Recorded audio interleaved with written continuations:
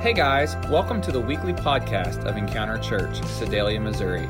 It's our prayer that this message is a blessing and an encouragement to your life.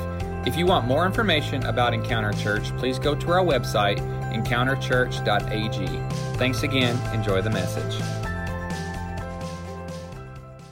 Well, this morning I want to kick off a brand new series, a series that I've really wanted to preach for quite a while and just kind of waiting for God's timing on this.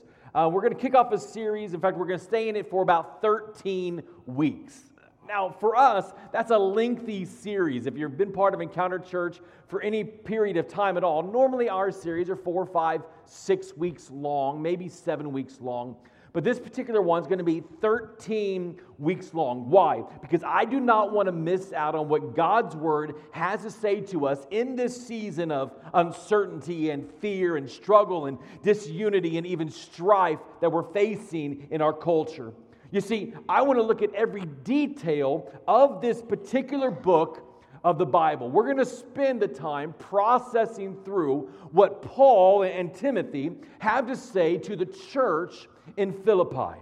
We're going to do a study on the book of Philippians that we're simply calling No Matter What. Look at your neighbor, say, no matter what. That's what we're going to discover. We're going to figure out what's Paul talking about in this great book. Why have we named it No Matter What? You're going to catch on in just a little bit.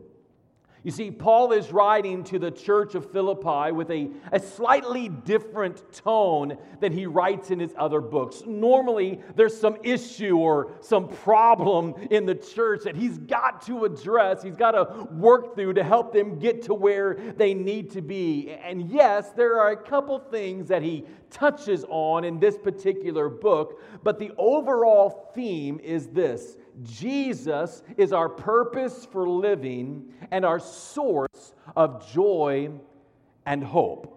Can anybody grab a hold of that today? Jesus is our purpose for living and our source of joy and hope. I don't care what news source you turn on or what social media source you turn on, you will not find joy and hope. You're going to find anything but joy and hope that this world offers. The world is going to try to strike fear in you. Maybe you're like me. You wake up first thing in the morning and you're like, oh, scratchy throat. I got COVID.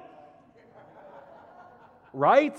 I was sitting in my house yesterday and I was sitting there and I had, just gotten ready and just been doing some work around the house, and I was sweating. I'm like, why is it hot in here? Angie, do I have a fever? And she's like, no. So I went and sat down. I was like, oh, I was just hot. Society will do everything it can to strike fear in our hearts. But what I've come to discover is that's not what Jesus is about. God has not given us a spirit of fear, but of power and love and a sound mind. Jesus is our source of hope. He's our purpose for living. He's the giver of great joy. That no matter what we face in life, we must, listen carefully, no matter what we face in life, and I'm telling you, we're coming to a point in time, whether we want to admit it or not. We can stick our head in the sand and pretend that it's not there. We can kind of cover our eyes and say, oh, you can't see me, I'm not here. But we're coming to a point in time when as the Christian, as the church, as the followers of Christ, we're going to face some opposition if you haven't already begun to catch on to that. But the Bible tells us that no matter what, no matter what we face, no matter what we experience, no matter what comes our way, we must press on. We must walk in hope. We must rejoice always. We must let love overflow in our lives. But through it all, we must live a life as a true citizen of heaven, representing Jesus with every step. No matter what. No matter what opposition we come across. I've titled this morning's message, A Personal Choice. Because that's how Paul addresses the church of Philippi in this great book. Over and over, he uses phrases or statements like this every time. Fully expect. You must do everything. Don't be. Whatever happens, always. In other words, there's a choice to be made on how you will live your life. There's a choice to be made of what you will do when struggle comes your way. Philippians chapter 1, verse 11 says it this way: may you always, look at your neighbor and say always. May you always be filled with the fruit of your salvation. What is that? What is the fruit of your salvation? Well, the Bible tells me that the Holy Spirit will produce a new fruit inside of you: love, joy, peace, patience, kindness, goodness, faithfulness, gentleness, and self-control. Some of us need to tap into those 9 today. Some of us need to say, God, pour inside of me a bit more of love, of joy, of peace, of patience, kindness, goodness, faithfulness, gentleness. God, I need some self-control because I'm heading to Walmart. Right? The only place where you're trying to social distance, so they close all the doors except one.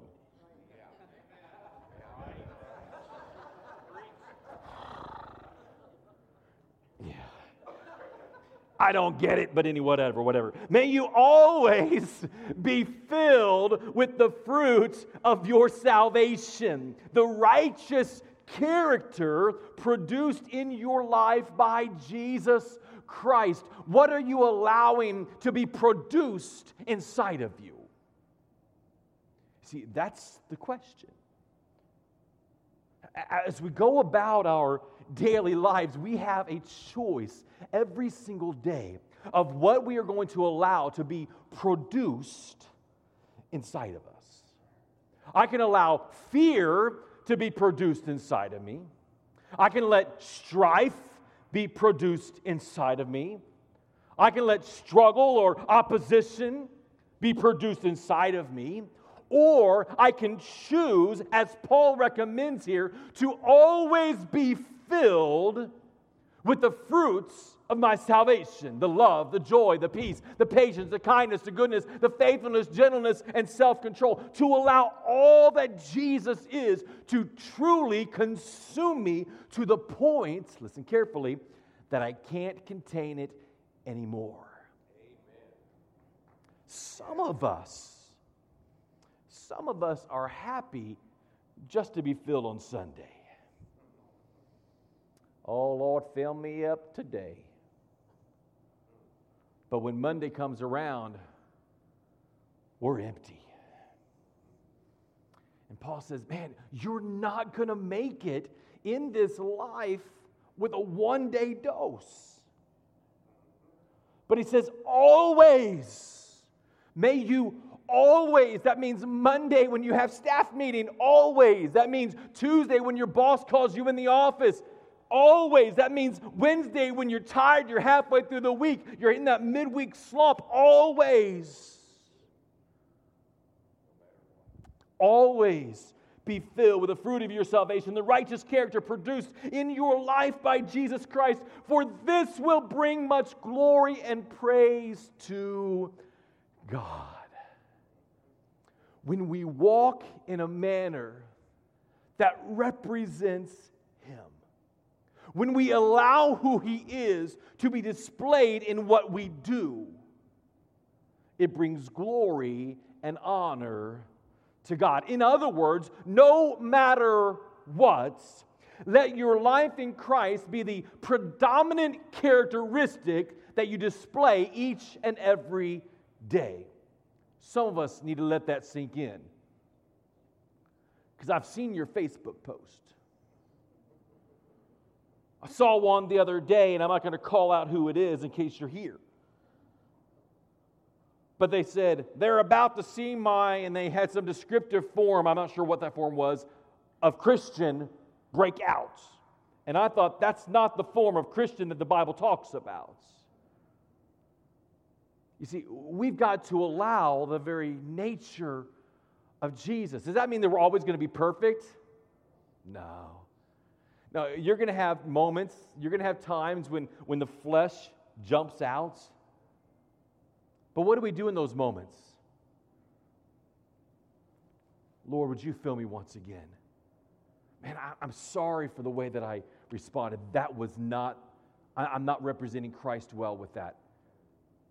God, help me to allow your character to be produced inside of me. No matter what, let your life in Christ be the predominant characteristic that you display each and every day. You can't turn it on and turn it off. Well, Sunday I'll put on my God face, but Monday you better watch out. That's not how this works. God is not looking for a one-night stand, a weekend romance. Right? He's looking for a daily relationship. You can't turn it on and off based on how you're feeling or what you're experiencing in that moment. May we take the challenge of Paul to always choose to walk in a manner that's pleasing to God, not relying on our own strength, not relying on our own power, but relying on the strength and the ability that comes from God and God alone. But I hear what you're saying in your mind right now. Pastor, you don't know what I go through every day. It's hard. I get that. That's a great point. Except for the fact that when Paul wrote this, he had a clear understanding of what it meant to move beyond your surrounding and choose godliness no matter what. Well, I don't know if what Paul was going through is as bad as what I'm going through. Well, let me tell you, you can compare. We all face tough times, I get that, but Paul knew firsthand. The background of his story is this. For the last 4 years, he's been in miserable circumstances. He spent 2 years in prison in Caesarea on a trumped-up charge. He was put on a ship to go to Rome to appear before Nero, who wasn't the nicest guy when it came to talking to Christians. On the way there, he was shipwrecked, stranded on an island, bitten by a poisonous snake, waits there all winter long. Then he continues in Rome, spends another 2 years in prison awaiting execution. And during that 2-year period in Rome, he's chained to a guard 24 hours a day with absolutely no privacy. And every 4 hours, he gets a brand new guard. That sounds like fun, right? Yet, in spite of all of these situations, in spite of what he was facing, Paul says in Philippians chapter 1, verse 18, I will rejoice and I will continue to rejoice. You see, Paul made a choice no matter what. No matter what I face in life, no matter how difficult the environment is around me, no matter what I experience in this personal human life that I go through, this daily adventure, no matter what, Paul says, I will rejoice and I will continue to rejoice. Can I say that you have the same choice that Paul had? What will you do when struggle comes your way? How will you respond? What was Paul's secret? How does he stay positive while in the midst of this prison environment? How does he triumph over the troubles and the struggles of life? How does he take delight in the difficulties that he's going through, or stay happy or positive or joyful in spite of the fact that everything around him seems to be falling apart? He came to the point of realizing there's a personal choice. A personal choice must be made. That no matter what, if we claim to be a follower of Christ, listen carefully, if we claim to be a follower of Christ, we must walk in step with the Holy Spirit. Now, I understand that we have ups and downs in life. I understand that we face difficulties. So through this study in the book of Philippians, we're going to process through what God's Word has to say to each and every one of us, the believer. By the way, Paul was writing to the church, to the Christian. He wasn't talking to the outsider, those that were lost. He was talking to those that were hanging out, that claimed to be a follower of Christ. He's saying you have a personal choice. You can choose to move through life with a terrible, horrific, bad attitude if you desire. But if you choose that path, understand that you are not walking the path that God has chosen for you. But we want to be equal opportunity people around here, so I want to give you your choice. So let me give you 6 steps of how to have a bad attitude. 6 steps. Number 1, allow your attitude to be based on circumstances. If you want to just have a terrible attitude, allow your attitude to be based upon the circumstances around you. Things don't go your way. Oh man, grab a hold of that terrible attitude. Life is treating you bad. Grab a hold of that bad attitude. Allow it to be based upon how everything moves along in your life. Number 2, adapt when and then thinking. In other words, when I get that new car, when that stimulus check comes in, when I get married, when I pay off my bills, when my kids go to school, when my kids graduate high school, when I get over this physical ailment, whatever it happens to be, then I'll be happy. Can I just tell you, you're never going to get there. I mean, oftentimes I make statements like this, well, when the schedule slows down a little bit, I'm going to try to, but I've realized something. Out of 22 years of ministry, that moment has never appeared. Because there's always something else to step in line. There's always something else to distract me. There's always something else to fall in my lap. If you want to have a terrible attitude, a bad attitude, adapt when and then thinking. Number 3, wallow in the pit of worry. If you want to have a bad attitude, just worry all the time. What if this happens? What if that happens? This is what I call worst case scenario-itis. You spend all your time wrapped up in your issue and it paralyzes you in fear. Don't ever, if you want to have a bad attitude, don't even think about applying scriptures like 1 Peter 5:7. It says, give all your worries and cares to God. Why? For He cares for you. If you want to have a bad attitude, don't even read this scripture. Don't hold on to it at all. And just move along in your terrible attitude. Number 4, consistently put your needs above the needs of others. Adapt an it's all about me mentality. The world revolves around me. It focuses in on me. Be consumed with yourself. Put your needs above that of your spouse. If you want to have a bad attitude, put your needs above that of your kids, above that of your coworkers, above that of your friends, above everyone else. Just focus on you because you're the most important person ever. You deserve a break today. Some of you got that, some of you are too young. Be sure when you don't get your way that you just throw a fit. I mean, just have a little hissy fit in that moment. That will help you have a terrible, terrible attitude. Number 5, don't ever get involved in church. If you want to have a bad attitude, don't begin to get involved in church. Just kind of hide out on the sidelines, hide out in your little corner, kind of do the Poinsettia and Lily thing, come on Christmas and Easter. Because if you go to church, you may just become spiritually enriched. You may experience a new joy. You may form relationships with people that encourage you and help you. You may find those that want to walk side by side with you in life. So if you want to have a bad attitude, don't ever get involved in church. And finally, number 6, hopefully this is helping you this morning. If you want to have a bad attitude, don't even think about giving to the church.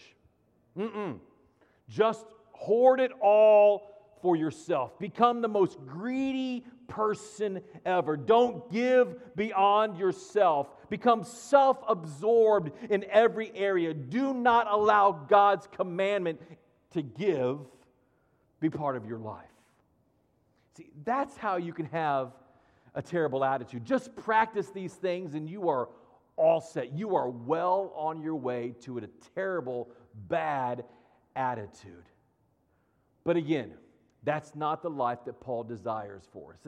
And I understand, I'm being a little facetious here. I'm being a little just kind of sarcastic with all this, but I hope that you get the point. Because over and over, Paul suggests that we make the choice to give thanks.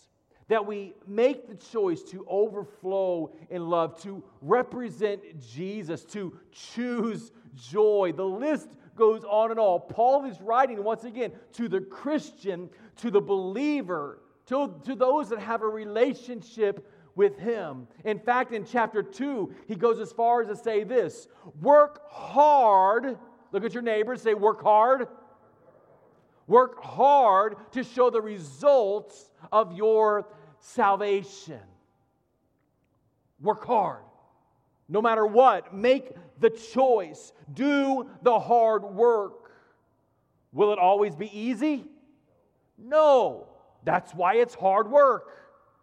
We've got to do the hard work. People are going to be difficult. Trials are going to appear. Jesus himself said, in this world, you will have problems. You will have trials. Jesus also said, people will hate you because of me.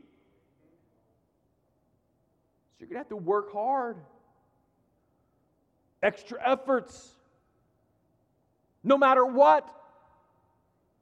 Choose to walk in a way. Choose to walk in a pattern. Choose to represent Jesus with all that you say and all that you do. Make the choice. Through it all, no matter what, we must clothe ourselves in the very nature of God. To work hard, to let our new life in Christ. Now, let me remind you, the moment you give yourself to Jesus, that old man is gone and now the new man is alive. Some of you are so far past that initial moment of salvation that you forgot what it was like then. I had a pastor friend one time that was up preaching. He was talking about a topic fairly similar to this. He said, some of you have been saved so long you need to go out and backslide so you know what it's like to get saved. I'm not recommending that tonight or today. I'm not recommending that, but I'm just saying you need to remember the price that Jesus Christ paid for you on the cross of Calvary. You need to remember what He brought you out of. You need to remember the new life that He's given to you. You need to begin to work hard to show the results of your salvation. Let this new life in Christ be evident to the world around you. Now, right off the bat, in the beginning of the book of Philippians, and by the way, if you haven't read the book of Philippians, sit down and read it. It's easy read. But man, it's going to challenge your heart. Right off the bat, Paul begins to share with the church of Philippi. He says, guys, I've been praying for you. How many of you enjoy when someone says they're praying for you? Like 5 of you. Praise God. The rest of you, you could do either way, right? No, we love when people pray for us. We love when people say, man, I've been praying for you. That is so encouraging. But what did Paul pray? Let me share a couple things that he didn't pray. Paul did not pray that they would be happy. That's weird. Why wouldn't he pray that the church of Philippi would be happy? I mean, we all want to be happy. We all want things to work out well. We all want moments of joy in our life. Why wouldn't he pray that they would be happy? Well, we'll get to that. Secondly, Paul did not pray that they'd be healthy. He didn't say, Lord, I pray right now that you'll protect the church of Philippi from COVID. God, I pray that you'll keep them healthy. Lord, you'll protect them from all sickness. No, he didn't pray that at all. Thirdly, Paul did not pray that God would take away all their problems. He didn't say, God, I pray right now that you'll make the path easy in front of them. God, that you will smoothen out, remove the bumps in the road, remove the struggles that they face. Give them just a clear path to you. May everything be easy for the church of Philippi. No, he didn't pray that. Those are prayers that we want prayed over us. How should I pray? Well, pray that things will just work out perfect. Pray that my health will just be good. Pray that I'll just be happy. Pray. These are requests that we make. But Paul understood there was a better prayer that needed to be prayed. And when Paul prays, he prays that the people would experience, are you ready for this? A total, complete life change. Wow! He says, I pray that your entire life will be shaken up. He prays a God-sized prayer. That's what I want in my life. That's what I want for me. That's what I want for you. A God-sized prayer, a complete life change. Not a Band-Aid religion, but a life change relationship. A daily choice, no matter what, to choose to walk boldly the life that He's called us to live. Let me read to you exactly what he prayed. Paul says this in Philippians chapter 1, verse 9 through 11. He says, I pray that your love will overflow more and more, and that you will keep on growing in knowledge and understanding. For I want you to understand what really matters, so that you may live pure, blameless lives until the day of Christ's return. May you always be filled with the fruit of your salvation, the righteous character produced in your life by Jesus Christ, for this will bring much glory and praise to God. I want to take a moment this morning. I want to break apart three things that I see in this section of Scripture that I believe that Paul is praying for the church of Philippi, but if we would begin to apply it to our lives, we would see that radical life change. We would be able to move beyond our circumstance into the realm of where Jesus wants us to be. Prayer number one is this, that the love of God will overflow in them. Paul prayed that the love of God would overflow in them. Now, is there a difference between the love of man and the love of God? Yes. See, the love of man is temporary.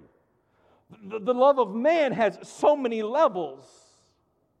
Can I just tell you, my love for my wife is a different kind of love than that of my love for McRibs. And that's a good thing. Our love has so many different levels. But the Bible says that the love of God is unconditional. That love truly defines who He is. And Paul says, my prayer for the church of Philippi, and I want to pass that on to you today, my prayer for you today is that the love of God, not a man temporary situational love, but a God, a non-confined love, an unconditional love will radiate in you, will overflow in you. In order for them to experience all that God wants for them, in order for them to increase in joy, Paul knows that the best choice that they can make is to learn to love each other at a greater capacity. Now remember, the great commandment, what is it? Love the Lord your God with all your heart, soul, mind, and strength, and love your neighbor as yourself.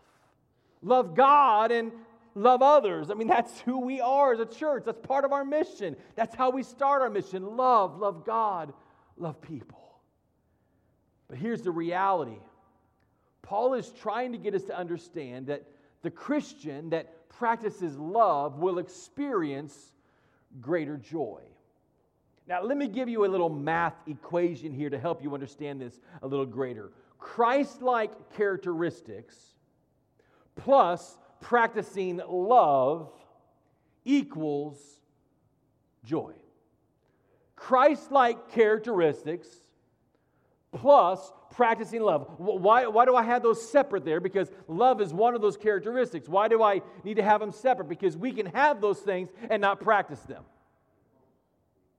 You see, I'm a trumpet player. I've been playing trumpet since I was in 6th grade. I don't really play it. I would say I'm not really a practicing trumpet player. I would play it for the high school show choirs, but until I played for them starting 5 years ago, I hadn't touched it for years and years and years. Let me just tell you, the first time I had a rehearsal, my chops remembered, oh yeah, you haven't touched this thing for years and years and years. I had the knowledge, I had the ability, I knew how to read the music, I knew what keys to press down, I knew what formation to make, but I wasn't practicing that ability. Some of us, as believers, we have who God is inside of us. We have the characteristic inside of us, but we're not practicing that characteristic. Are you trekking with me this morning? So a Christ-like characteristic plus practicing love, in other words, engaging and utilizing and putting into motion that very characteristic, produces joy. Now, how can I say that? How did I come up with this equation?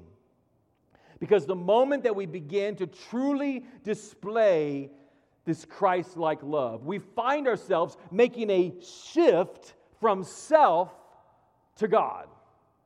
And when we make the shift from self to God, suddenly our point of focus shifts as well. We move from self-focused to God-led. We truly begin to allow the Holy Spirit to lead our lives.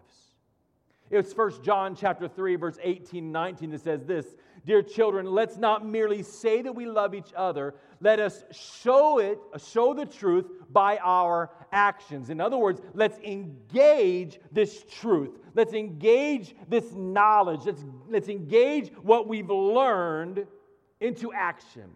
Our actions will show that we belong to the truth. The question I have for you is this: does God's love overflow in your life? Does God's love overflow in your life? That's the first prayer that Paul prayed for the church of Philippi. That's the first prayer that I have for you, that God's love would begin to overflow. Not that you're filled with, but filled to overflowing. There's a difference, right? Those of you that don't know there's a difference have not had toddlers. A toddler will go fill up the cup. They'll take the pitcher, they'll fill it up, and they won't stop here, but they'll keep it going and keep it going and keep it going till it bubbles over the top, and they're walking, and what's it doing? It's spilling everywhere.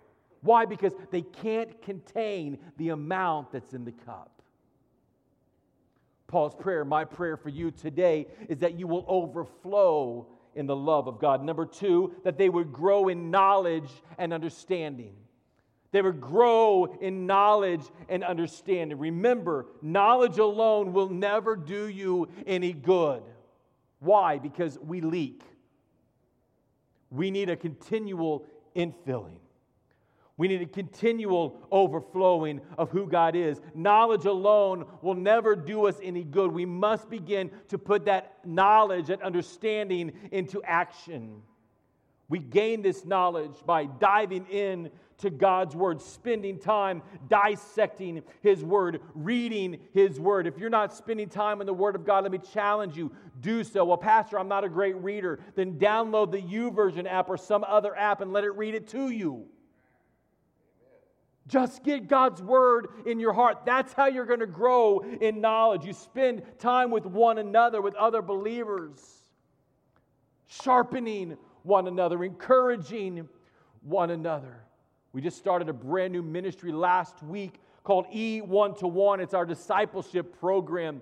Those of you that have signed up over the next couple of weeks will be getting more information to you. We're letting all of those sign-ins come up. And so far, I think 48 of you have said, I want to be a mentor. I want to mentor somebody else. That's incredible. Absolutely phenomenal. So we'll be getting in contact with you soon. But if you want to be a part of that ministry, stop by the church office, stop at the Connect Point on the way out. We'll give you more information on that. But we need one another to grow in knowledge and understanding. Because if we grow in knowledge and understanding, there's a cause and effect results.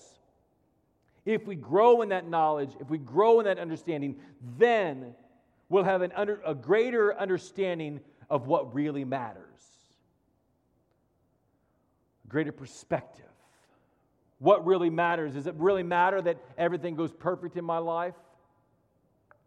No. Does it really matter that life is easy? That it flows smooth? Well, really, not really. Does it really matter that everything goes my way? These are all great things. These are things that we want, but in the long haul, in the big scheme of things, these don't matter. What really matters? That God is glorified. I got one yeah out of that. That's what really matters, folks.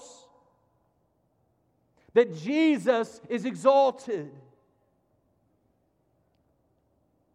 We grow in knowledge and understanding. Suddenly we begin to live a life that resembles Jesus.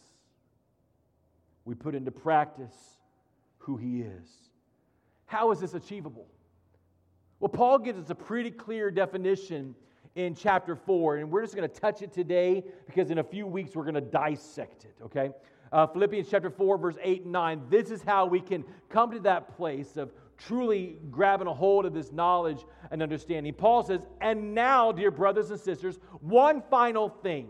And I love how this is the end of it all. I mean, this is like a big old chunk to grab a hold of. He says, fix your thoughts on what is true and honorable and right and pure and lovely and admirable. Think about things that are excellent and worthy of praise. Keep putting into practice all that you learned and received from me, everything you heard from me and saw me doing. Then the God of peace will be with you. Do you know what I saw out of this? Some of us in the house today, some of us watching online today, we need to change what we fixed our minds on. We've allowed society, social media, the news, mouthy people, trouble stirrers, gossips. We've allowed them all to taint the life that God has designed for us. Paul says, begin to put into practice what you've learned. Focus on what is excellent. Focus on what is worthy of praise. The next time something grabs your attention, I want you to pause and go, is that excellent? Is that worthy of praise? Or is that a waste of my time? Now, if it's a person, do not look at them and go, you're a waste of my time. That's not producing the very character of God, okay? But process those things. Am I focusing in on what is excellent, on what is worthy of praise? In other words, do I let all that God is consume all that I am, no matter what? The third prayer that Paul prayed, that their lives would always bring glory to God. That's a lofty goal. We would want to say, well, I pray that majority of the time you'd represent Jesus well. But Paul doesn't stop with majority of the time or sometimes. Paul says, I pray that your lives will always, or maybe we could put in the phrase, no matter what. That no matter what we face in life, no matter what we come up against, that our lives would represent Christ, would bring glory to God. In fact, in Philippians chapter 1, verse 27, he says this, whatever happens. You know what that means? No matter what. Whatever happens, conduct yourself in a manner worthy of the gospel of Christ. No matter what they write about you on social media, no matter what they stir at the workplace, no matter what, no matter how difficult the moment is, no matter what, whatever happens, conduct yourself in a manner that's worthy of the gospel of Christ. And here's what I've discovered. We've got to let our life be a pathway toward God, not an excuse to run away.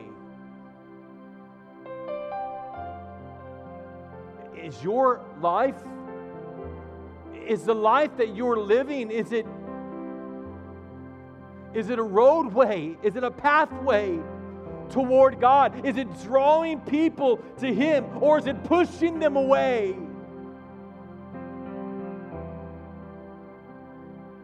What are you doing with your life?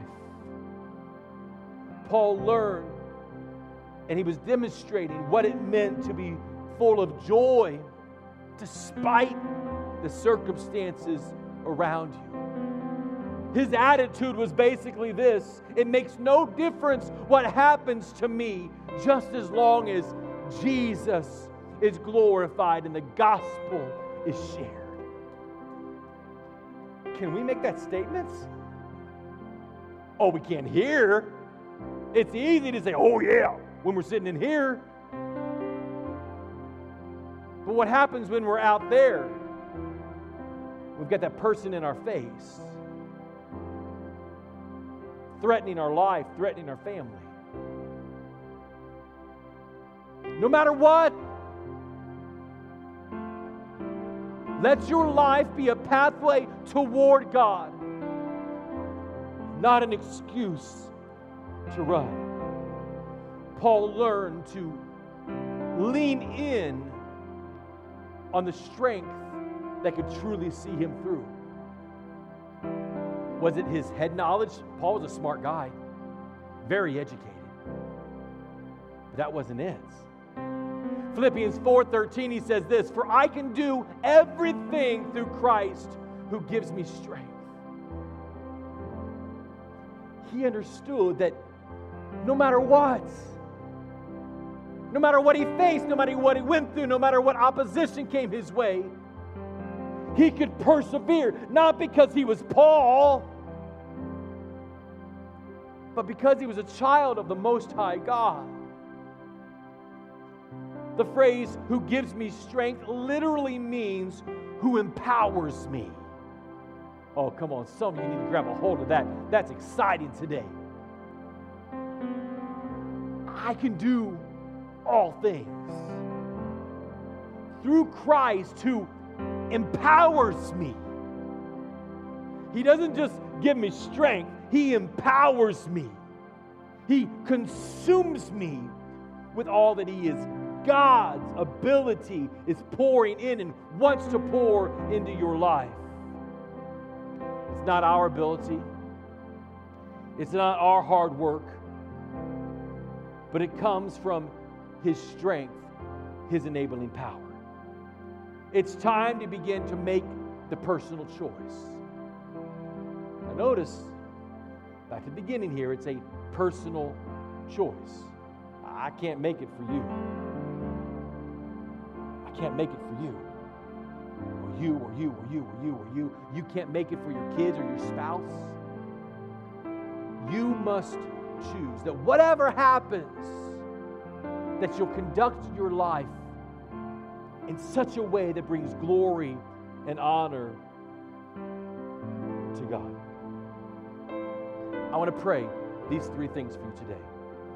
One, that God's love will overflow in you. Secondly, that you will take the steps to gain more knowledge and understanding.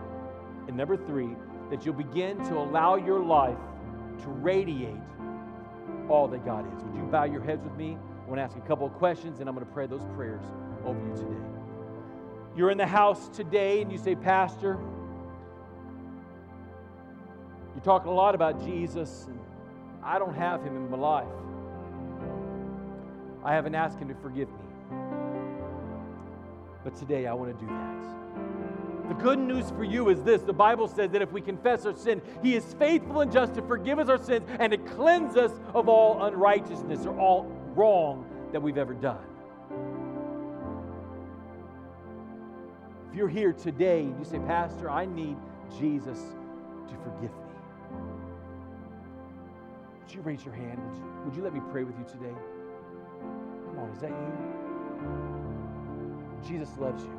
The Bible says, for God so loved the world that He sent Jesus to die on the cross, that whoever believes in Him would not perish, but have everlasting life. In other words, Jesus loved you so much that He willfully gave Himself on the cross so you could be set free from all this wrong. Is that you? Would you raise your hand? All right. I'm going to ask at this point, would you all stand with me across the house? And I want to pray this prayer over you. God, I pray right now for every person in this house, for every person that's watching online right now. Lord, that we will begin to allow Your love not just to fill us, but to overflow in us. Lord, that every step that we take, we slosh out You. Lord, that the world around us can't help but see You in our words, in our actions, in our thoughts, in all that we say and all that we do. Lord, let us be a pathway toward You. Lord, not an excuse for someone to run away. Lord, I pray right now that You'll help us to choose today, no matter what. No matter what, Lord, that we're going to gain greater knowledge and understanding. God, we're going to look for ways. We're going to jump into Your Word. We're going to partner with other believers. We're going to be accountable to one another. God, we're going to gain knowledge and understanding. But Lord, don't allow it just to be knowledge. Allow us to begin to implement that and put that into work so that we begin to bring glory to You, Lord, that we radiate You everywhere we go. Lord, would You speak to Your people right now? Lord, help us to draw a line in the sand and determine, no matter what we face, no matter what we encounter, no matter what we come in contact with, Lord, we're going to allow You to be first place. We love You. We thank You. Lord, we praise You. It's in Jesus' name we pray.